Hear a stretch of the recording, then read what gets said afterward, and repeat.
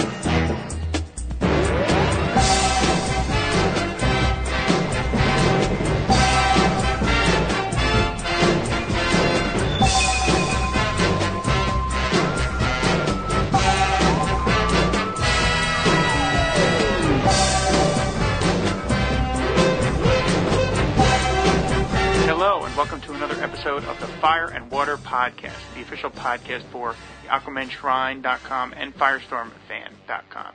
I am one of your co-hosts, Rob Kelly from the Aquaman Shrine, and as most of you know, a typical episode of the Fire and Water Podcast involves me sort of muttering and running my words together and Shag mispronouncing words.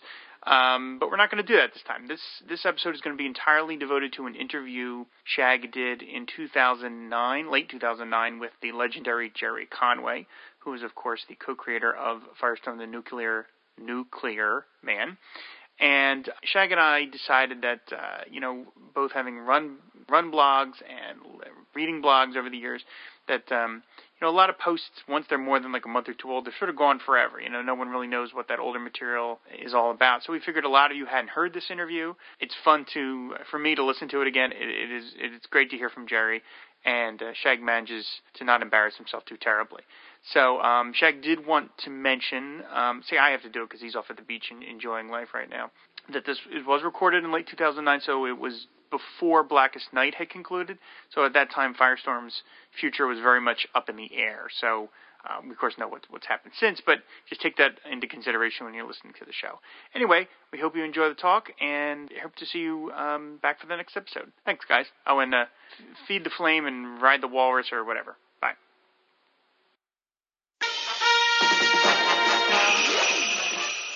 Hey folks, this is Shag from FirestormFan.com. I've got a special treat for you, an interview with Jerry Conway, Firestorm co-creator, and the man that wrote Firestorm's adventures for 9 years. Jerry agreed to this interview for FirestormFan.com and was incredibly generous with his time. The interview goes about 80 minutes, so I've broken it up into two chunks. We'll be listening to about 50 minutes today, and the other 30 minutes will be posted later this week to FirestormFan.com. The first half covers things like coming up with the idea for Firestorm, a never-before-revealed fact about Professor Stein's creation, working with artists Pat Broderick and Raphael Kayanin, Jerry's thoughts on Firestorm's costume, the DC implosion, how Killer Croc was almost a Firestorm villain, why he eventually left the Firestorm title, and much, much more. Jerry was absolutely wonderful to talk with. I think you're really going to enjoy his insightful and often funny thoughts on Firestorm.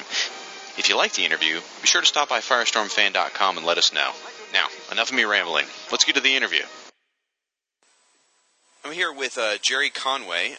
Jerry Conway is an American writer of comic books and television shows. He's best known for co-creating the Marvel Comics character The Punisher with artist Ross Andru and scripting the death of Gwen Stacy during his long run of The Amazing Spider-Man. He's also known for scripting the first major modern-day intercompany crossover, Superman vs. The Amazing Spider-Man. Jerry has written significant runs on comic books such as Spider-Man, Justice League of America, Fantastic Four, Superman, Iron Man, Detective Comics, Avengers, and many, many more. He was one of the more prolific comic book writers during the 1970s and 80s, and he was even the Marvel Comics editor-in-chief at one point. He also wrote for and produced such TV series as Law & Order, Diagnosis Murder, Father Dowling Mysteries, and many more. If you're new to comics and aren't familiar with Jerry's work, just think of it this way. He was the Jeff Johns of the 1970s. He wrote everything, and it was all brilliant. Well, Jerry recently... Go ahead. I'm flattered beyond words to be compared to Jeff, so that's great. Well, you were Jeff first. Put it that way. Jerry recently returned to comics after almost a 20-year absence. He wrote a very insightful miniseries entitled The Last Days of Animal Man, which you should still be able to find in stores now. Jerry, along with artist Al Milgrom, also created the character of Firestorm the Nuclear Man. Firestorm was very successful for DC, and Jerry stayed involved with the hero for about 8 years. That's the work we're going to be talking about today. Now, Jerry, I can't thank you enough for spending time just talking to me and giving this interview for the people that read FirestormFan.com. Well, I'm happy to be here, and I'm flattered, as I say, that you want to talk about it. I'm a big fan. I first found the character, believe it or not, on the Super Friends cartoon. I know, it's not the most auspicious place to... Oh, listen, I'm happy with that, however anybody finds them. Well, I ran right out of the store after watching the first episode that Firestorm was on, and I picked up Firestorm 28 and issue 30. Those were the two I could find. It took me forever to find 29. I don't know why, but picked up all the back issues, and I just, it was great to find that character when I did. It was early enough in the series that I felt like I could get in on the ground floor, mm-hmm. and youthful appeal, and he was funny, and the dual identity. It was really neat to see Martin Stein, an older character, running around as a superhero. Yes, really unusual. Much and very unwilling to do so, which I kind of enjoyed. I loved the interplay between Ronnie and the Professor throughout the series. That was fantastic. It's it seems like every issue there's some comment of something like, what do you need now, Ronnie? Or you better have a good reason for this. Yeah. Well, I kind of conceived him to a small degree as, and I don't think I've ever mentioned this to anybody, but I thought of him as Julie Schwartz. He kind of actually looked a little like Julie. He was kind of balding and bespectacled as Julie was, and he had a kind of. Julie was one of these extremely smart, very dry, older guys from a different generation, just like Martin Stein was, who nonetheless found himself surrounded by very young people who were very enthusiastic about work that he had probably wasn't. It's not that he wasn't enthusiastic about it anymore, but he had a kind of a jaded sense. So I think writing Martin, in some sense, I was sort of, doing a little tribute to Julie. That's fantastic. I had an opportunity to see him speak before he passed away, and what a neat man. Oh yeah, really a terrific guy. An extremely talented editor and somebody who was a huge influence on my work over the years. In some previous interviews, speaking of Firestorm's creation, you mentioned that he was your attempt to do a DC version of a Marvel character. Right. How did you what was the germ of the idea for Firestorm, and what were some of the Marvel traits you were trying to emulate? Well, I'd had a long association with Marvel through many years of writing for them, and I really enjoyed writing the Marvel material, and I particularly enjoyed writing Spider-Man, which was, a kind of an iconic youthful character who I identified with to a large degree during the period in which I was writing him. I started writing Spider-Man, I guess, when I was in my late teens, early 20s, and, I was kind of contemporary in age with Peter Parker and sort of shared some of his feelings. Anyway, I wanted to get some of that back, and I wanted to write something at DC that allowed me to do that, and there weren't that many young characters available at DC. On top of that, DC was doing this, was trying to create some new characters, and they had a new deal for creators that allowed us to gain some ownership in the material. I mean, not ownership in the sense of a copyright, but we would participate in in any benefits that accrued. So that was an inspiration. I said, this would be nice to do. So combine that with this feeling that I had that there was room in the business for another young, superpowered character, but I didn't want to do another Peter Parker. In other words, another guy who was smart, and witty from a really clever point of view, and had everything on the ball once he became Spider-Man. Because he was sublimating his inadequacies in his real life. I thought, well, what if Flash Thompson, the old Spider-Man antagonist for Peter, had been the one to get the powers? What if the dumb guy, had gotten the powers rather than the smart guy? Not to say that Ronnie was dumb, but he was not a brain. Which becomes obvious in the very first story when he lets himself get talked into doing something incredibly stupid just to impress a girl. I mean, it's like, he's just not the smartest, guy in the room. But I didn't want to have a dumb superhero. So at the same time, I wanted to have, give him a side that was reflective and intelligent. And just as Peter Parker represented what I was going through when I was writing him as a young man. By the time I was writing Firestorm, I was in my late 20s, early 30s, and I was more mature. And I guess I was at that point where I was starting to look back and reflect on some of the things that seemed, cool to me as a younger guy. So I had this kind of dual mind going on. I was looking at it both as the young part of myself and the older part of myself. So that, sort of popped into my head. And the final thing was, I was a fan, not as much as, say, Roy Thomas was, but I was a fan of Captain Marvel. And I always loved the idea of Billy Batson, this kid, becoming Captain Marvel, but I didn't think it went far enough, because once he became Captain Marvel, he was Captain Marvel. I thought, well, what if Billy was still present? What if you really got a sense that Billy was still there? So that gave me the thought of, what if there was another persona floating over the superhero, sort of commenting and acting like a Greek chorus, giving insights and unwelcome advice. So that was basically the gestation of it. You definitely kept it fun and lighthearted, and that was definitely in a time when comics were becoming more serious.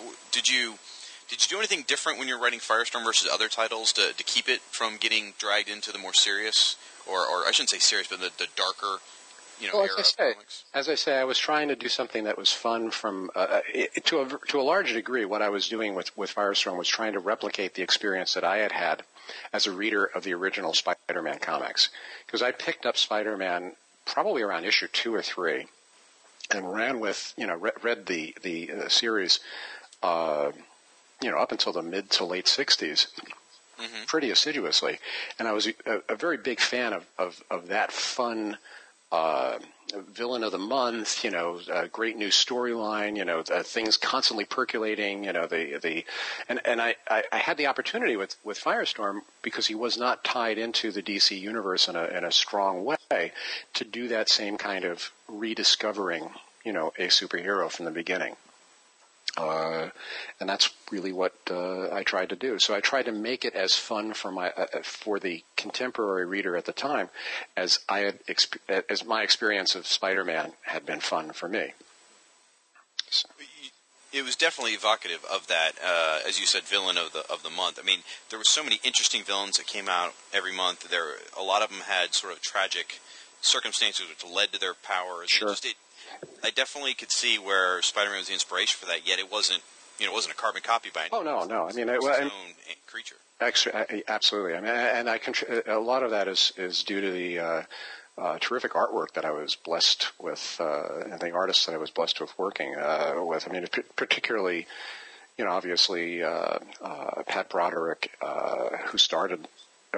who took over after Al Milgrom. I mean, Al was obviously extremely important to the creation of the book, but Pat, I think, is what made it a really solid, successful title for them for many months. And then when Raphael came on, he also contributed quite a bit to the overall fun feel of the book. These guys weren't drawing like other DC characters. I mean, they were outside that DC look. I definitely agree. You had early on. I think I didn't realize this till the other day, but George Perez's very first DC work was for you in a Firestorm backup in Flash. Yeah, isn't that weird? I know. Yeah. I'm sorry. Go ahead. No, I hadn't even realized that myself until recently. So it's kind of fun. I'd known George obviously when he was working at Marvel, so with him at DC was a great opportunity. Now, you're talking about all the different artists you work with. Were there some of the characteristics that the artist brought to the Firestorm? Did any of them inspire you to change a character or a plot? And did you write full script or plot first, and the collaborative relationships with them? For the most part, I did it Marvel style. Where we plotted, where the story would be plotted, and then the artist would develop it. Pat and Raphael both had such different approaches. I'm talking about them primarily because they did the most work on the book. This is, again, not to diminish Al's contribution at all, because Al set the tone, for the book. But working with Pat and with Raphael, they both had different strengths and weaknesses as artists. I mean, Pat I thought, was a very dynamic storyteller. And he had a kind of a fun quality to his work. There was a lightness to it that Raphael didn't have. So the book sort of, I think, when Raphael took it over, it became a little darker and a little bit more intense in certain ways. So to that extent, the artist influenced the direction of the books. When you're working with an artist, you and the artist are very much a team, even if you're not necessarily aware of it, because there's a kind of this unspoken communication going back and forth, like an unspoken conversation. Even if you're having a spoken conversation, there's also this subtext, of what you're learning from each other in terms of storytelling and in terms of the strengths and weaknesses that each of you bring to the material. So the artist will do things to try to cover my weaknesses, or will do things that work to my strengths, and I will do things that work to his strengths and cover his weaknesses, and so on. So fantastic. Did you get a chance to communicate with any of the artists during that time? Oh, yeah, sure. Yeah, I knew I would talk with Pat on occasion. I was also the editor of the book, so I would be talking with Pat all the time, and Raphael also. I brought Raphael onto the book through the aegis of Mike Friedrich, who I think was at that time his agent, and my agent too, for a brief period there. So, working with both of them, I talked to them, and we probably didn't communicate as much as I say communicated with Ross Andru when I was working on Spider-Man, but that was a different time, in my life, and my work schedule was different. I was writing tons of material for DC at the time that I was doing Spider-Man. Right. You mentioned that you took over as editor during that first year of the Fury of the Firestorm title. How did that change things for you when you going from writer to writer and editor? Well, I had been kind of the writer-editor of my own work over at Marvel for many years, even though the title of writer-editor didn't come into play at Marvel until Roy Thomas quit as editor-in-chief and became writer-editor of his own books. Most of us who were writing titles were, in effect, our own editors. Marvel was publishing something like 50 or 60 titles a month during this period, and Roy was the editor, quote, of all of them, which is ridiculous. I mean, he wasn't the editor, but what he was doing was he was the editorial director, and the individual writers were, in effect, the editors of their own books. We would run stories past Roy in a general sense, and then we'd write, like 2, 3 issues, 4 issues, without really getting a lot of feedback from him. I mean, he would come in and maybe change things, a line or two here or there, but it was not editorial oversight as it's conceived today. So when I came over to DC for about a year in the mid-'70s, I was a writer-editor, of my own material. Mm-hmm. And when I came back to DC, even though I wasn't in the beginning a writer-editor, it was my goal to, at least on a select handful of titles, to edit my own material, because I was comfortable doing that, and I didn't see any reason why, given my track record and my perception, my ability to do it, why I would need editorial oversight. Of course, we all need editorial oversight, but that was my attitude at the time. Mm-hmm. So, well, going to change tactics on you for just a second. Actually, I have a question from my 10-year-old stepson. He's a fan of Firestorm. He's seen Firestorm in the Super Friends cartoon. He has a couple of the action figures, and when he found out I was going to be speaking to you, he got very excited. And he made me promise him that I would ask you 2 questions for him. Okay. The first one is, why did you name him Firestorm? And I'm quoting him. Why did you name him Firestorm if he doesn't have fire powers?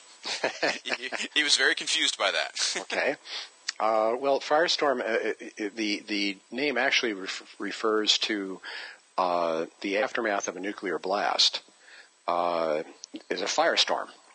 And so that was part of it. I knew his powers were going to be nuclear, so I wanted that kind of a name. And then secondly, I had, from the very beginning, when I first conceived the character, I had this image of this head that was on fire. So I wanted to tie it into that as well. But it's a combination of the two. I mean, a firestorm is the aftermath of a nuclear blast, and of course, a nuclear blast is what gave him his powers. And the fire is a reflection of his head, which is a giant matchstick. Right. Kids don't. It, though. Yeah, kids don't try this at home. Exactly. I'd read Talk about the most wanted irresponsible character in the history of comics, next to Human Torch. It's like right. That famous story with the kid and the gasoline. Oh, right. Please. Oh, I mean the horror. We don't want to see that happen. Absolutely not. One more question from my stepson. Again, quoting him. Why did you have Firestorm join the Justice League of America? And the reason my stepson asked is because I try to be a pretty involved parent. I get down on the floor, we play with action figures and do stuff. Right. And whenever the Firestorm action figure comes out, he gets mad because Firestorm can do anything as far as he's concerned. And he's like, Firestorm doesn't even need the Justice League. Why would you have him join the Justice League? Well, because he's not terribly competent. Let's be fair. The part of the thing is that he's a kid and he doesn't really know exactly what he's doing, so he does need mentoring. But from a practical point of view, what actually happened there was I was writing the Justice League, and after the Firestorm book was canceled, after licking my wounds for a few months, I really wanted to bring him back, and I think the first place I brought him back was in a Superman team-up story of some kind. Absolutely right. And DC then, Comics presents. Right, and then that led to I don't know if the Action Comics backup feature happened at that point, or if we brought him into Justice League right away. But just bringing him into Justice League was a tactical maneuver on my part to raise his profile and to show that he had popularity, so that DC would bring him back into put him back in his own book, and it worked. That's pretty much what did it. It was a combination of those things. I think you'll be very happy with that answer. Oh, good. Well, I mean, as I say, it's two things. One from a character point of view, he needs adult supervision, or at least he did in that persona. And from a practical point of view, it was a method of getting him back in front of the readers. Sort of a silly question for you. Firestorm's costume is obviously very iconic. I mean, you see him, you can't mistake him, and it's really classic. I mean, the way that Al Milgrom designed him. However, comic fans have mocked the puffy sleeves from time to time. What's your take on that? Well, they weren't funny at the time. I think Al's thought was, and I think it was a smart one, was that we've seen all of these superheroes and they have the same silhouette. which was the silhouette is what you see when you just see the character from a distance. And if you think about all the superheroes that are out now, I mean, pretty much all of them, if you just saw them in silhouette, look the same, except for Firestorm, who, because of both the shoulder flanges and the hair, the flaming hair and the puffy sleeves, cannot be mistaken for anybody else, and that's deliberate. So it's silly, but it's the puffy shirt, the Seinfeld episode. You can't get away from it. We didn't mean it because obviously we did it well before the Seinfeld episode. We also thought of it as the pirate shirt, and things like that. Okay, yeah. And it goes back to a degree. You can also say that it's very similar to the original Green Lantern's outfit, because he also had a kind of a loose-fitting, semi-puffy shirt. You're absolutely. I didn't think about that. You're absolutely. The way Marty Nodell designed him, it is kind of puffy. Yeah, it's very loose, and that also gives him a different, iconic look. Absolutely true. It's just something else that we try to draw on. Now, looking over the history of Firestorm's publication, you wrote nearly every single appearance of the character from 1977 through 1986. This includes both the Firestorm series, the Flash backups, the JLA appearances, DC Comics Presents Brave and the Bold, and on and on and on. And it's something like 100 comics altogether. Yeah. Was that by design that you wrote all of his appearances, or did it just kind of happen that way? Well, it was my character. I wanted to write all of it, and I mean, I would have continued writing it if they had let me. So, it was never my desire to it's not that I didn't think anybody else could do it. It's just he was my character. Right. I wasn't going to give him up. Was anyone asking to use him? There really weren't that many opportunities to use him outside of the venues that we were using him in. He didn't really fit into the regular DC universe. I mean, having him in JLA is kind of weird, in a sense. I mean, it fits better now, but back then he was really odd for that series. He was most of those characters were fairly mature, level-headed, straightforward figures, and here's this kid, kind of bouncing around like Snapper Carr, with a flaming head. So I think it was. Other people probably didn't really feel like that there was a way to use him, and there wasn't a lot of cross fertilization as there is now among the different people working on different comics. Everybody had their own little fiefdom and was happy to stay in it. Gotcha. Do you have any favorite issues or storylines from your time on Firestorm?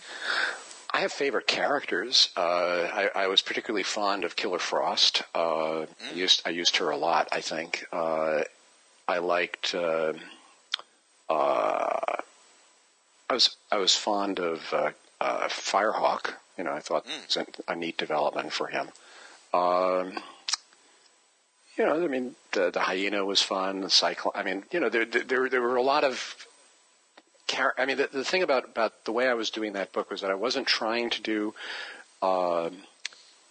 memorable stories per se, where you were looking at it and remembered a particularly clever twist or a particularly dramatic situation. I was trying to do a continuing storyline with this kid, who had these superpowers. And so my goal wasn't to write a really terrific issue that you'll really remember. It was more like to write a really good year, that you'll remember. So that was the approach. And the different supervillains were ways to sort of punctuate that, and to give you a reason to pick up a different issue, just to see what's this guy going to do? What's that guy? Multiplex, one of my favorite characters. I mean, just the idea of this guy who every time he copies himself, instead of becoming more powerful, he becomes less powerful. I mean, it's like, that's just great, So the physics behind that's really interesting that you took the time to think that through. Yeah, well, I mean, actually, it was, I think, based on something that Len Wein had said to me about I think he had a character called the Carbon Copy Man. I believe he did. I'm not sure, but he was saying, that realistically, with the carbon copy man, every time he made a copy of himself, he'd get lighter and lighter until he sort of disappeared. And I thought, oh yeah, I guess I did one of these guys who splits themselves. Because I think there was an X-Men villain who could do that, and then Duo Damsel. I mean, where does the mass come from? It's like the mass would basically stay the same, so they'd get smaller and smaller. So that was the fun of it, Just take it to take these iconic ideas and try to flip them on their head. I love that cover where all the little pint-sized multiplexes are taking Firestorm down. Yeah, the punch. It's like the Lilliputians. Right, exactly. Yeah. Now, were there any characters that you discovered after a while that you really didn't care for? Like maybe when you created with an intention, after a while you're like, oh, this character's not going anywhere for me. Yeah, Cliff Carmichael. I mean, he was a pretty one-note sort of character. I don't think I really did that much with him after a while. But for the most part, my focus was on Ronnie and the Professor. And their interactions, and everybody else was there primarily to provide a foil for that, to some degree. So the Professor would have somebody he was interested in romantically, and then that would provide a foil, and then Ronnie would have someone, and so on, It was just having fun, one issue after another, trying to keep it going. You did a sort of an interesting, I don't know if it was an experiment, but with the Fury of Firestorm Annual number 2, it was an illustrated novella, and for those who are listening that have never read it, it was all text with just a few illustrations on each page. I mean, there were no word balloons or anything. And this was a big departure for standard comics. Yeah. How did you approach writing that? I don't remember how it was received, and I have no idea why I did it. Other than I was trying again to sort of change things up for myself, I thought this would be kind of interesting. I think Pat Broderick and I were talking about it, and because I think Pat was the one who did the art for that. Am I right, or was it Rafi? I'd have to go back and check. I don't honestly remember. Yeah, I think it was Pat, because Pat was on the book for a couple of years. But we were talking about it, and I and the artist, and I said, it'd be fun sometime to do this as a as a storybook in some way, just try something a little bit different for both of us. And he responded well to it, I guess. And, I was editing the material, I believe. So it there was nobody I had to ask other than, talk to Dick Giordano. And Dick was always interested in doing something different, So we did it, and I think it probably did well enough, but it was bizarre. It was strange to do. I had written fiction. I had written novels and short stories, and I guess I wanted to to try my hand at that again, and that gave me the opportunity to do it. It was really interesting, and as a reader too, it was very different and made for a very interesting reading experience. Getting into the character in a different way through prose, which was neat. Yeah. So this fan received it well. So. Well, good. I'm glad. That's what's important. That somebody reads it and enjoys it. We've talked a little bit about the first volume of Firestorm that was canceled during the so-called DC implosion. Yes. Number 6 was never published for the masses, but a lot of that plot was incorporated into the backup stories in The Flash. And I was curious about, at the end of issue 6, there was promoted for issue number 7, and I'm sorry if I'm getting totally fanboy on this, I'm just curious about these details. Number 7 was promoted as the next issue would feature somebody called the Reptile Man. I have no idea. Okay, fair enough. I think actually the Reptile Man became Killer Croc. Did he really? Yeah, I think that's where that ended up, because I wanted to do a reptilian villain, of some kind. And when I was doing Batman, I was looking for something that would be very physical and very dark, and bring Batman down into an environment that he wasn't accustomed to, which is underground, because he's a person who would be on the rooftops of places instead, had him down in the sewers. And so doing a reptilian character seemed like a cool thing to do, and I don't know where the name Killer Croc came from, but I'm very happy it did because it's one of my more successful characters outside of Firestorm. The Firestorm and Killer Croc and Punisher are the three characters that have the most media and most ancillary, usages. So it's kind of cool. I did not realize Killer Croc was one of yours, and now that you say it, it makes perfect sense. I mean, I knew about your run on Batman, and wow, I mean, what a character that has taken off as one of Batman's most recognizable rogues. That's great. Well, and I totally credit the Batman cartoon because they apparently pulled him into the cartoon for their own purposes. They needed it, probably very similar to mine, which was put him in a different environment. And because of that, now he's like everywhere. All these toys, and I again, this is one of those characters that we got profit participation in. So, very nice to have it happening. That's nice. Good. Now, when the DC implosion did occur, you were involved with a number of projects besides Firestorm that were affected. Things like Steel, Vixen, Deadman for Showcase, and Deserter, and I think there may be one or two others. How were you notified about the cancellation? How did it affect your career? Well, I mean, it didn't affect my career in a day-to-day sense because I had a contract to write a number of pages a month for DC, but it was a devastating blow emotionally because I was very invested with a lot of this material. I was very invested in Firestorm, a little less so in Steel, but I still was very passionate about it, and I was looking forward to Vixen, although I wasn't happy with the original art that we got on that first issue by Win. I think it was Win Mortimer. No, I don't remember who it was. But these were projects that I was looking forward to doing, and they all went away. And I think I got the call from my editor on Firestorm, Jack, who was also the editor, I think, on Steel, Jack Harris, to tell me about it. And that was not good news, not a good day. I think it was really foolish, but a lot of the decisions that got made at DC for many years were made not by people at DC thinking through what they needed to do, but by corporate bean counters, who said, "Oh, well, you're spending too much money. We want you to cut back." So they ended up cutting back, and I think really damaged DC's ability to expand their marketplace share for a number of years as a result. Now, I don't know my DC history as well. Was it owned by Warner Brothers at the time? Yes. Or was that? Yeah. Okay. DC was bought by. They were bought. What was the name of the company? There was this company in New York City that owned parking lots that bought DC back in. Was it the late '60s? I think it was. And then they also bought Warner Brothers. I'm pretty sure that's how it went. I'm not absolutely 100% sure, but Warner's owned them, or this company owned them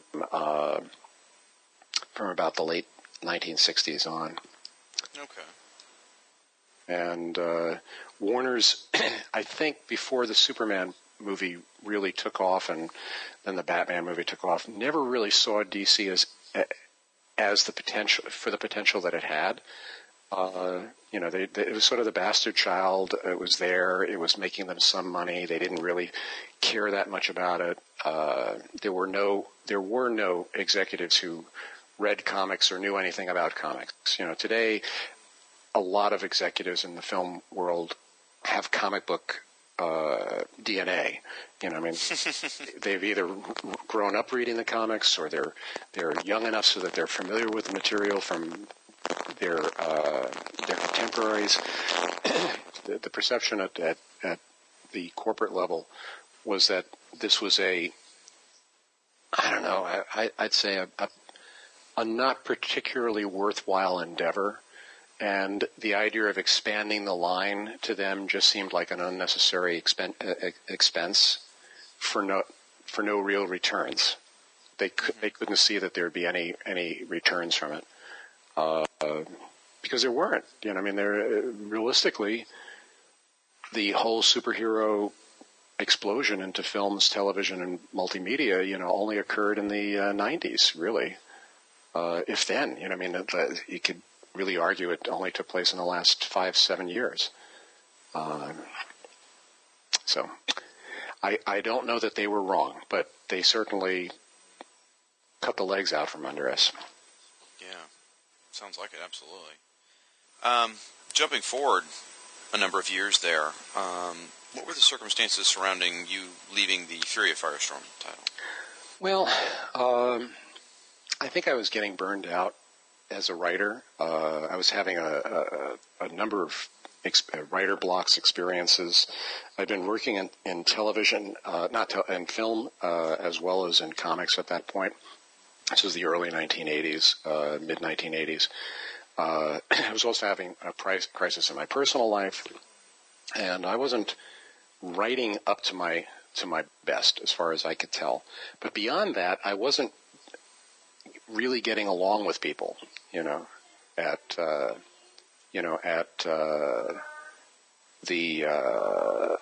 the company. I mean, I was really unhappy with the people who were I was working with editorially. And, there was this general sense, I think, that there was time for a change, at DC. They wanted to bring in new writers. They wanted to, shake things up. And they didn't feel like I was part of that process, that I would be able to contribute to that. And I didn't feel like I wanted to suffer the fools that I saw around me. and they really weren't. They weren't fools, and they had their own perception. And it was kind of an unfortunate blow-up when you come down to it. So I left first as editor. They fired me as editor on Firestorm, and replaced me with someone who was really there just to be a caretaker, and not really interfere with the book creatively. But that started unraveling for me my commitment to the material. And then, the work suffered, and ultimately they felt I should go, and I felt I should go. So I went. Right. Well, you certainly had a very successful career after you left the comics field. Oh yeah, it was actually absolutely the best thing that could have happened to me, because it got me out of a rut that I had fallen into, and it changed my approach to my work as a writer. I had a couple of really dark years where I was very unhappy, but once I got out of that and recommitted myself to my work, things really improved in a dramatic sense. So it was not fun at the time, but like many things, when a door, as they say, when a door closes, another one opens. It's fantastic. I know in my own experience, there's certain things that have not been fun I've had to go through, but on the other side, it was better that I went through the experience. Oh, absolutely. Well, as what was it? It's either Hemingway or Nietzsche who says that which does not kill you makes you stronger. Absolutely. And this was an unpleasant experience. It converged with a lot of other unpleasant experiences. But once I got through them, there's a sense of empowerment, in that you realize you can survive anything. So. And if you don't, well, that's the way it is, But if you survived this, it raises your sense of confidence in yourself that you can survive other things. Well, assuming, let's just kind of play hypothetical, assuming some of those things that happened to you towards the end of your run of the series hadn't come to be. We know every character evolves as time goes on. What changes do you think you would have made to the Firestorm title if you'd stayed around? I don't know. To be honest with you, I was pretty happy with the dynamic that was there, so I don't know that I would have changed anything as dramatically as it was changed by other writers. I think just as they're trying to bring back at DC now the iconic characters of the 60s, as the main versions of the characters that are out there for fans to follow. I think DC took the character in directions that was not necessary to go in order to maintain his viability. I never read any of the Ostrander issues, where he became this supernatural force of some kind. So I really can't speak about it, but I know that I didn't think it was a good idea. I figured if you're going to kill off Firestorm as they wanted to do at one point, killing off Ronnie Raymond made sense. But if you're going to bring Firestorm back, how can you bring him back without Ronnie Raymond and the Professor? Because that's who they are. That's who he is. So I don't really quite get, the new take on him. And I'm hopeful that, maybe when when the dust settles from the Blackest Night storylines, that will be one of the characters that they bring back to its iconic form. But who knows? Yeah. I'm not going to pry, but have they told you? Nope. But I do know that their intention, and I can't imagine that this wouldn't be true for Firestorm as well, that their intention is to bring all of their main characters back to the iconic versions, the Hal Jordan, the Barry Allen, and so on, the rather than, the variations that have occurred over the years. So sure. I guess, that would make sense to me, if you're going to do it with these other characters. I mean, Firestorm is a fairly popular character for them now, if not in his own title, at least, as a character, that's used, in a variety of ways. I think they'd be more successful with him that way. But I'm conservative in my love of characters. I don't like to. I mean, I am the guy who killed off Gwen Stacy, yes, but I actually prefer to see characters in their iconic forms. Unchanged. So I don't think I would have changed Firestorm in his fundamental dynamics, but I would have changed things up around him, as time went by. I think with the Jason Rush version of Firestorm, I think it took them a long time to sort of find their feet there, and Stuart Moore had a decent run on the book that I don't think he was intentionally trying to mirror what you had done, but there was definitely a lot more of that spirit of the Firestorm character you had there. Mm-hmm. Yeah. So I think that was probably when people began to embrace him more. Yeah, well, I mean, he's got to be fun. I mean, he's not a character that can be dark because he's bright red and yellow. And his head's on fire. And he's fundamentally silly. So if you can't embrace that, then don't do it. That's my attitude. Don't change. I mean, I find that it's a mentality that was prevalent among people who were writing the film versions of superhero characters for a number of years before, say, the first X-Men movie came along. Mm-hmm. These people, for whatever reason, could not embrace the character as written. So they would try to change them and make them more something that they themselves could relate to. Well, honestly, if you don't want to do the character, then don't do the character. Do something else. Just don't write. If you don't want to write Batman, don't write Batman. Do something else. So I don't get it. When I think comics went through a period in the late 80s through most of the 90s where there were a lot of writers and artists who didn't want to do the characters, and yet they had to do them. So they would just basically not do them. They would do other characters, other versions, and it's like, so don't do that. It's my attitude. What's interesting that for the Batman Brave and the Bold cartoon, they've recently announced that Firestorm's going to be on there, and the mix will be Jason Rush with Ronnie Raymond as the sort of onboard Jiminy Cricket. That's funny. So that's interesting to see. I don't know if that's tied to what they're going to do in comics or not. But blind leading the blind, but what the heck? They're trying to reverse the dynamic you created, is what I read. They're trying to go with this because they've kind of built him up as kind of a book smart college, chemist guy. So they're trying to reverse the dynamic of Jason, the smart guy, in control of the body, with the the more action-oriented jock.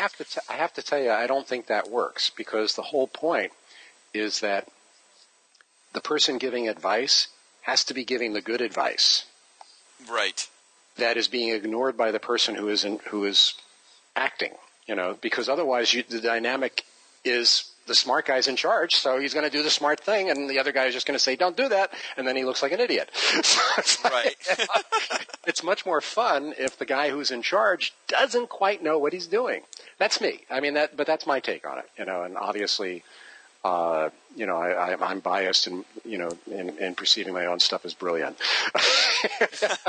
But there is a reason why the character, it has some legs. Because I think all the good superhero characters, to one degree or another, tap into something that is basic inside us. Either some wish fulfillment or some understanding of ourselves. And what I thought I tapped into with Ronnie was Firestorm was the pain of growing up. And the difficulty of growing up, where you're a teenager, you're feeling all this incredible power in yourself, all these potential things that you can do, but there's this outside presence, that says to you what you can and cannot do, and what you should do and how you should do it. And it always seems to know best, but doesn't really, let you be yourself, and so on. So that's the dynamic, that I thought I tapped into with that. And that's the iconic version of the character that I think, if they really want to be successful with him, that they're going to have to find a way to get back to. But I don't know if they're going to do that, because there's been a lot of damage done over the years. Yeah. I think that really did sum up. It sums up a good core of his essence there. It really is I mean, you created him. Of course, you have a good handle on him. I'm sorry, but that's a really good summation. No, I mean, it's not that I knew that I was doing that, because I'm a fairly instinctive writer. But what ends up happening for me is that I can look back on material and say, oh, that's what that was. It's like part of that is what I was trying to get across in the Animal Man miniseries was, how when you look back on your life, you ask questions that you would not have asked while you were going through it. And sometimes the answer is simply the question, that you're asking. In the case of Firestorm, it's like, it's pretty clear to me what makes him appealing to a reader. But they've messed it up somewhat over the years. And I would hope that they find a way to get back to it. I mean, it doesn't have to be Professor Stein. It could be a different, older, make it an older woman, for God's sake. You could do that. You could do any number of things with it. But the dynamic, I always thought Ray Palmer would be interesting. Yeah, Ray Palmer. or exactly. Bring in some, if you want to bring in an iconic DC character, you could do that. I personally would rather see Ray Palmer as the Atom, but and I think that's where they're going to go with that too. So yeah, it's you gotta just sort of accept that certain things work for a reason. Batman works because Bruce Wayne had a horrible childhood. Batman as Dick Grayson as Batman, I don't think so. And they're not going to do that. That's just simply a way for them to stir things up so that you as a reader get angry or disappointed or want to see something. And then when Bruce comes back, it'll be such a big relief, that he's back. But for the lesser characters, I think there's less less weight given to the original interpretation. Well, obviously the character's been successful for DC. I mean, if you look at it, he's on T-shirts, and I'm talking about the Ronnie version. Yeah. He's on T-shirts, he's on pint glasses, he's been on the Super Friends. I mean, they've made a lot of money off this. Yeah. What's it like for you to see something that you created grow beyond your original involvement? Oh, it's a tremendous kick. I mean, I'm looking across my desk right now at glasses, that Firestorm glasses, and it's fun. My wife says, "Can we put this away somewhere?" And I'm like, "No, it's got to stay out." It's my character. I'm drinking out of one right now, by the way. There you go. I remember when DC first came out, when the first Firestorm figure came out from Hasbro, I guess it was, relating to Super Friends, because it was on Super. Mm-hmm. And Joe Orlando showed it to me, and I was like, because he had one of the pre-production models of it, and it's the little tiny figure, and I was just like, wow, that is the coolest thing. Of course, there are tons of things that I've done now that are out, in models and action figures and statues and so on. But that was the first, and it was has always remained a special place. Has always had a special place in my heart, precisely because of that. So I'm very happy. It's like a proud parent. But like any parent, you have to let go of it and say, well, you're on your own. Go do what you're going to do. You mentioned the Super Friends. First of all, I just want you to, I don't know if you've read anything about the action figure stuff over the years. I did some research on it recently. The Firestorm action figure from that run is actually regarded as one of the absolute favorites out of the run. Just because the design, the look, and it still remains one of everyone's favorites. So it's neat to me to see that it's continued to be popular after all these years. And I have one mitt in the box.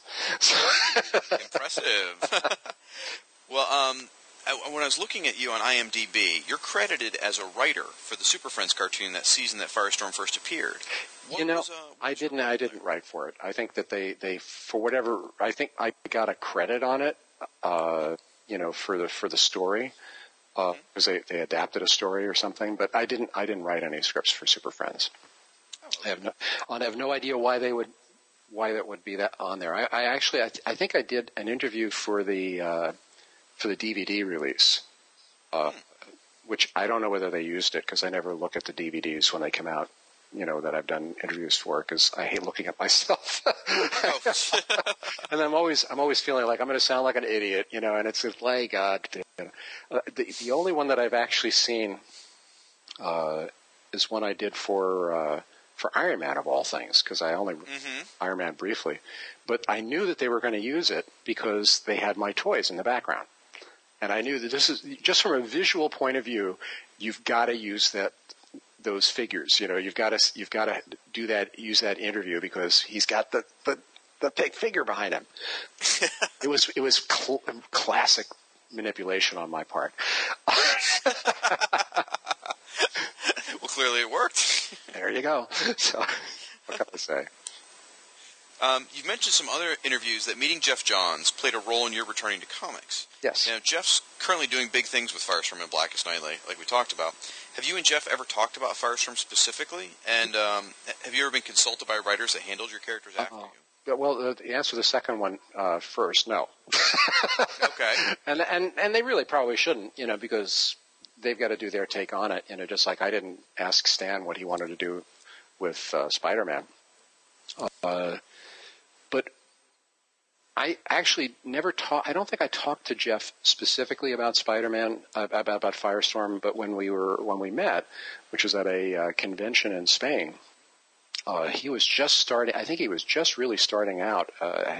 When I say starting out, he'd been writing for a couple of years by that point, and obviously was well known enough that he was being invited to a convention in Spain.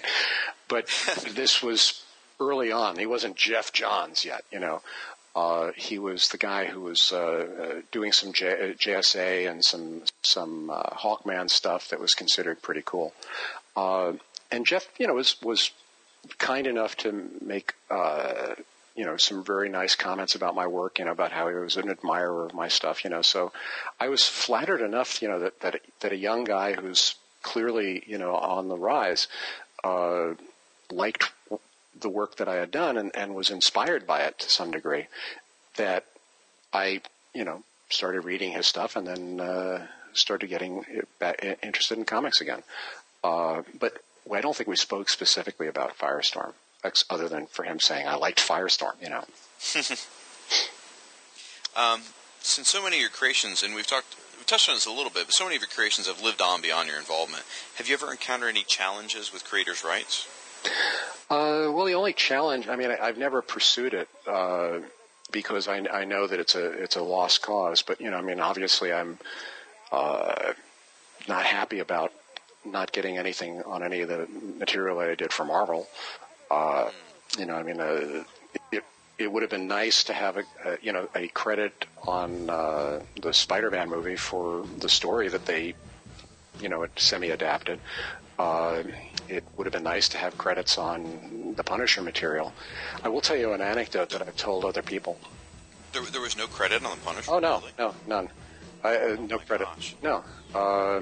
In fact, one of the reasons I don't watch DVDs that I've been interviewed for is that I did an interview for one of the Punisher movies, and when I picked up the DVD and looked at the back, you know, and they were talking about the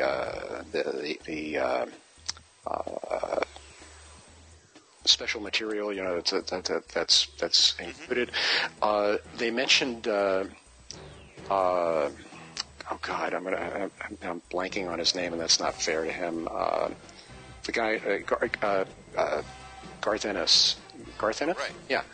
They mentioned that they had an interview with Punisher writer Garth Ennis, and I'm like, okay. You know, it's like, I'm not going to watch this because if I'm not being interviewed, you know, even though I'm the guy who created the character, that would be, and they are going to have a big interview with Garth, who, honestly, I don't think did for the character a good thing.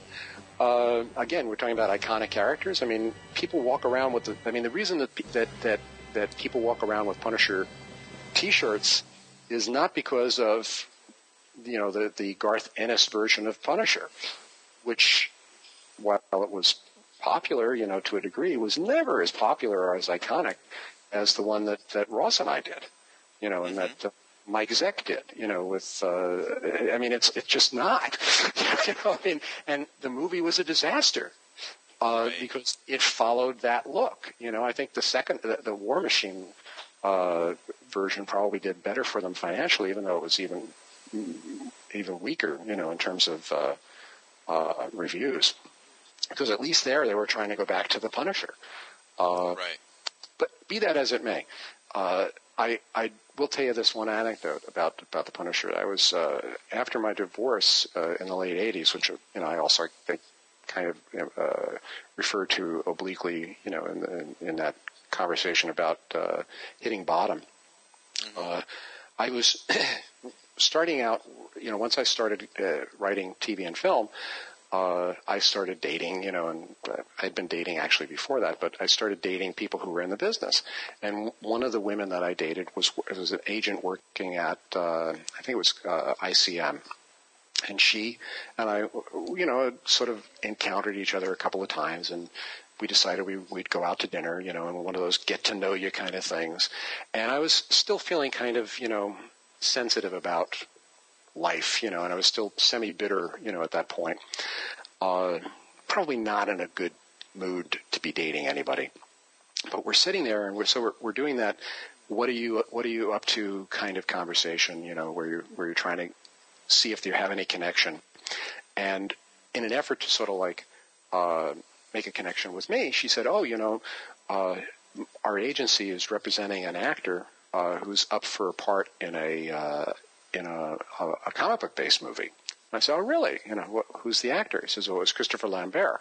I said, Christopher Lambert. I love Christopher Lambert, you know, to a degree. He's fine. She said, yeah, he's up for this movie about this guy whose family gets killed, and he you know, goes on this rampage, killing the mob, and you know, he's. I was saying, and this is a comic book based character, and she said, yeah. And I said, is it like a Marvel comic book based character? And she says, yes, it's a Marvel character, the Punisher. And I blew up because this is the first that I had heard of it. And I went into like a 15-minute rant about these bastards, you know, and how they did this, you know. And the woman is sitting there, you know, with her eyes getting wider, and she's backing slowly into a corner. And I don't think the rest of the date went very well. I don't imagine you had a second in there, Jerry. No. But I'm pretty much over that, you know. I mean, by this point, you know, it's like that's ancient history now. And I've seen my friends, the ones who've tried to get the rights back on their characters, it's been a financial disaster for them. So it's not something I would ever pursue. Gotcha. Now, are you still credited when are you and Al still credited as creators when the Jason Rusch Firestorm appears? I don't know. I know I get a credit with Power Girl, for example. I think, but I don't know. I don't know how that. I don't know. Okay. They don't have to. They don't have to credit me as long as they pay me. There we go. That's what. Really there you matters. Go. That's flattery is nice, but it doesn't pay the bills. But right. Always happy to get paid. As a friend of mine used to say, applause is nice, just throw money. Gary Cohn. I spoke with Gary Cohn and Dan Mishkin, creators of Amethyst and Blue Devil, a while back, and they had very similar comments. So, credit's nice, money's better. So, yeah, I prefer both, but you can't get it. I have to choose. Now, you have a very active online presence. I was very surprised when I realized how you've got your fingers out there in a lot of places. I mean, your blog, Facebook, Twitter. Have you found that technology has changed the way you approach your writing? Well, the biggest change for me was getting a computer back in the early '80s when I switched from writing on an IBM Selectric typewriter to writing on a computer. And, it's been, that was the biggest technological leap because it encouraged me to rewrite. I had developed a technique as a writer of producing publishable first drafts because I didn't want to have to rewrite anything. So I was a very, very clean typist, and my material generally, looked presentable. So that's how I did it. Problem with that, of course, is that you don't have time to reflect and to reconsider and to rework. So getting a computer and working in that format, was the biggest change that I've encountered. The other big thing is email has opened the door for me with presenting my ideas in a more coherent form because I'm not comfortable talking on the phone with editors about ideas because I'm a writer. That's how I express myself best, and that's really, the easiest way for me to do it. So that's also helped. Now, as far as Twitter and Facebook go, that's been very helpful to me in things like this, where I'll get responses from fans that I've not really been in touch with or heard from, and that's inspiring. It presents me with a nice feeling and gives me an encouragement to move on. To go to keep at it, as it were. So I use it as a psychic support mechanism more than as a self-promotion tool. Yeah. Well, I don't feel like I need to promote myself. That's not that I'm adverse to it. I'm just, I'm not the kind of person who likes to put themselves out there per se for attention, which is part of my problem, I think. Many fans have been clamoring for a collection of the early Firestorm issues, maybe an archive edition or a Showcase Presents. Have you heard anything from DC? Are they considering anything like that? I haven't heard anything about it. I wouldn't be surprised if they do. I know that they're going to eventually reach the showcase issues of JLA that I wrote. In those big showcase books. Mm-hmm. So eventually they'll probably have to respond to that in some way. Maybe they'll do it at that point. I don't know. I don't think the character is big enough for them. He's a popular character among a certain group of people, but I don't think he's a breakout character. And again, I think it's because they took it away from the iconic version, but that's me. Yeah. I just look at some of the showcases they've done, and I realize sometimes it's to coincide with a miniseries that's similar or whatever, but some of them have just been out of left field. It's like, What Metamorpho? I mean, what? Yeah, exactly. When the first Metal Men, I mean, I know they're out again now with Doom Patrol, but when the first Metal Men came out, I mean, I bought it, I loved it, but it was like, really? Is someone besides me going to buy this? Well, Dan Didio is a big fan of the Metal Men, so there's that. True, very true. That's I think a major part in that decision. If you were asked, would you be interested in writing for Firestorm again? Sure. I actually would love it. You know, I mean, as long as I could bring it back to my interpretation of it, you know, or bring it, you know, I mean, again, updating it so that it's contemporary. It doesn't have to be the same thing, but it should be the same dynamic. But I don't know, you know, I remember when they were talking originally about bringing the character back about 6 or 7 years ago. Somebody, you know, said to me, would you be interested in doing something with this, you know, and I said, sure, you know, and I wrote a proposal for my take on it, and never heard back. So I don't think that they're looking for my take, but that may just be that may have just been then. Maybe it's different now. Hopefully things now with you being back involved with DC, hopefully that'll change. Yeah, I would like to think so. We'll see. The more things change, the less they do. What are some of the comics you're reading nowadays? Well, obviously Blackest Night. I'm following that, and the ancillary books. I'm also reading the Superman Action Comics New World of Krypton series. I read Batman. I mostly read. On a monthly basis, I mostly read DC, but I also read collected editions of Marvel stories. You know, like the Ultimates and some stuff by Brian Michael Bendis and that sort of thing. Mm-hmm. So, looking back at the work you've amassed, what are you most proud of, and what do you consider a high point, both personally and creatively?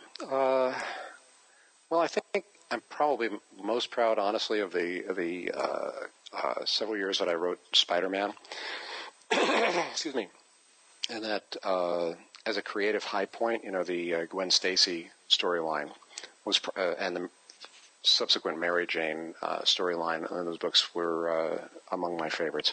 But even saying that, you know, is probably being more specific than I really want to be. I was saying earlier that when I was writing Firestorm, I wasn't trying to write great individual stories. I was trying to write a series, you know, of stories. So that's really true in terms of my career, that I don't think in terms of specific individual stories. And sometimes this is why it makes for awkward conversations with fans, because they'll say, oh, I really love this issue where you did X, Y, and Z. And I don't remember.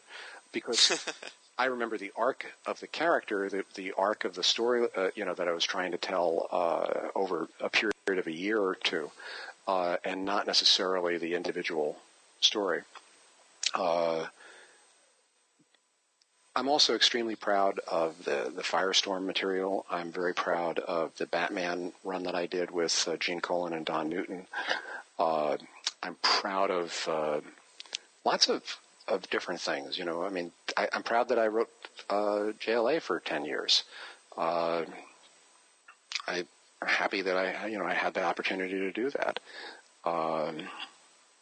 So, you know, it's hard for me to specifically say this particular part of my career, you know, is something I'm extremely pleased with. You know, it's all.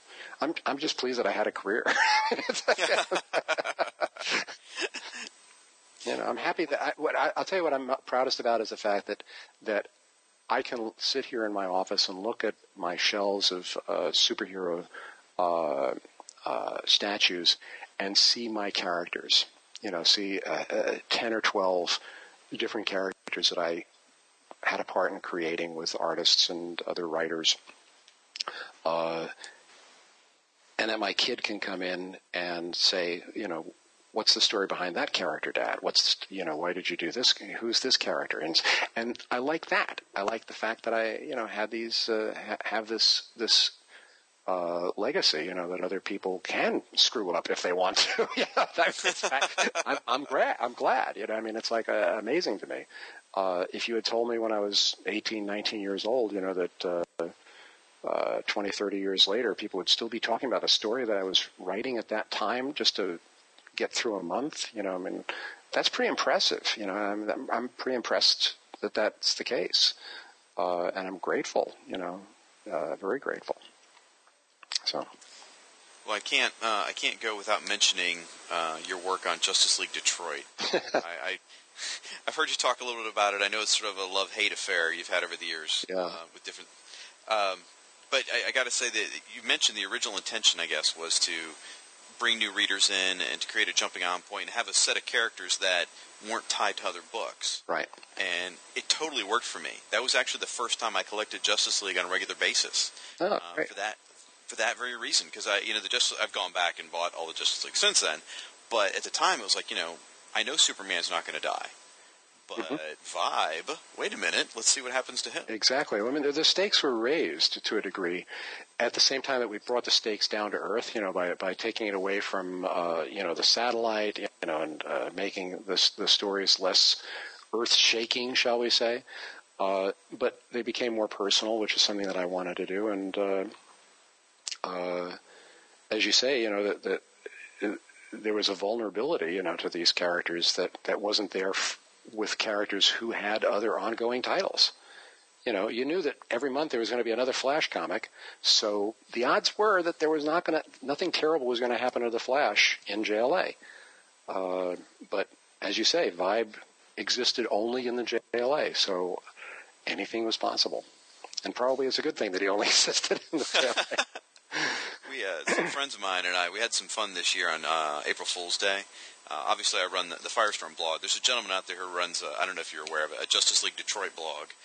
And there's a few other blogs out there, but we all conspired together to pull an April Fool's hoax online. And we all published stories about Vibe Rebirth by Jeff Johns and Ethan Van Sciver. We had artwork, we had fake interviews. Jeff Johns and Sciver both came back and responded. Thought it was funny and everything. But we got the word out there pretty far, so it was fun for us. It's always interesting to me what people remember fondly. I think part of the reason that you remember it fondly is because it hit you at the right age. Other people who are fans of JLA who had been reading it for a number of years, they came into it and it was like, what are you doing to my book?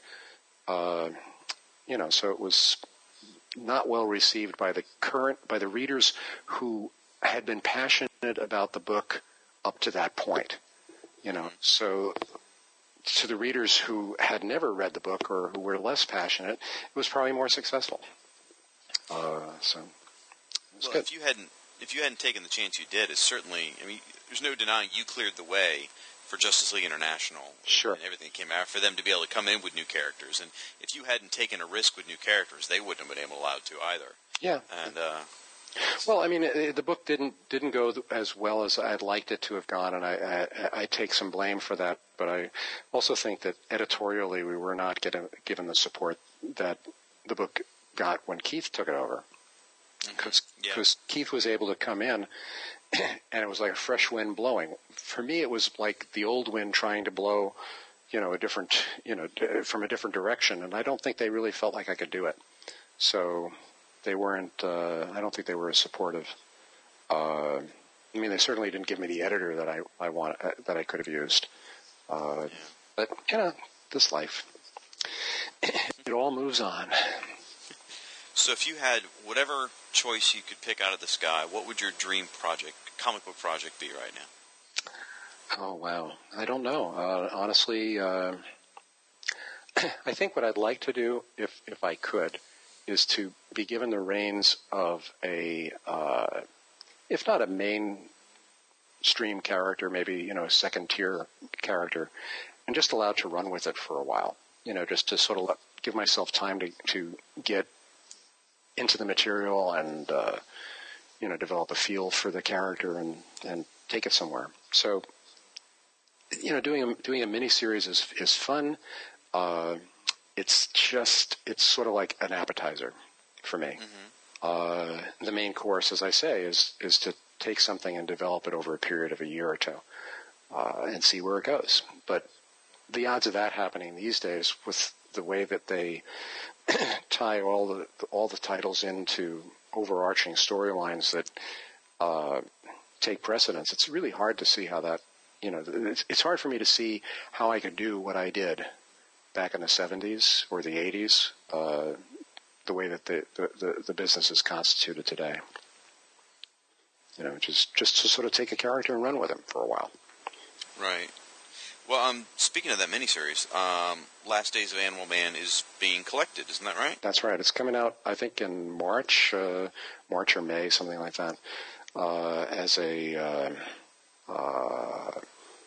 as a paperback graphic novel-sized book, which is great.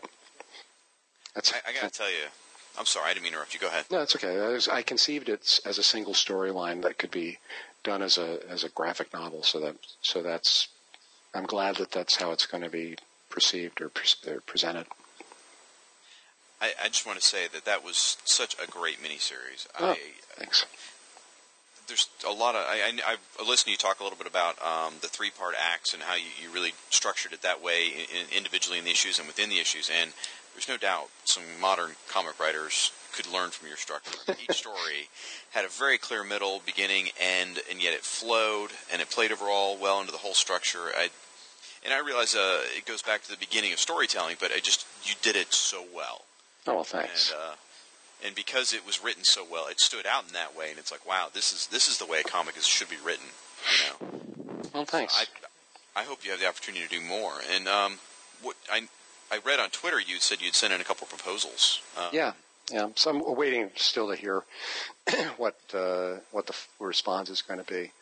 If those don't work, I'll try something else. So I'm fairly committed to doing at least something in comics. It's all going to be a matter of what do they let me do. Remember the film director Alain Resnais was asked, what kind of movies do you like to make? And he says, I like to make the ones they let me make. So I sincerely appreciate the time you've given me today. You obviously are the godfather and parent and Firestorm, guru, if you will. And it means a lot to me to have a chance to talk to you, and I know it's going to mean a lot to the people that read the Firestorm Fan site and get a chance to listen to you. And this has been fantastic. Well, thank you. I really appreciate the opportunity. It's as I say, one of the things that I enjoy about having an online presence is getting feedback from the fans. So, thank you.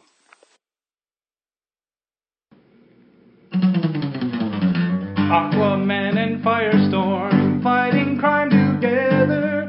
Soak them down or burn them up.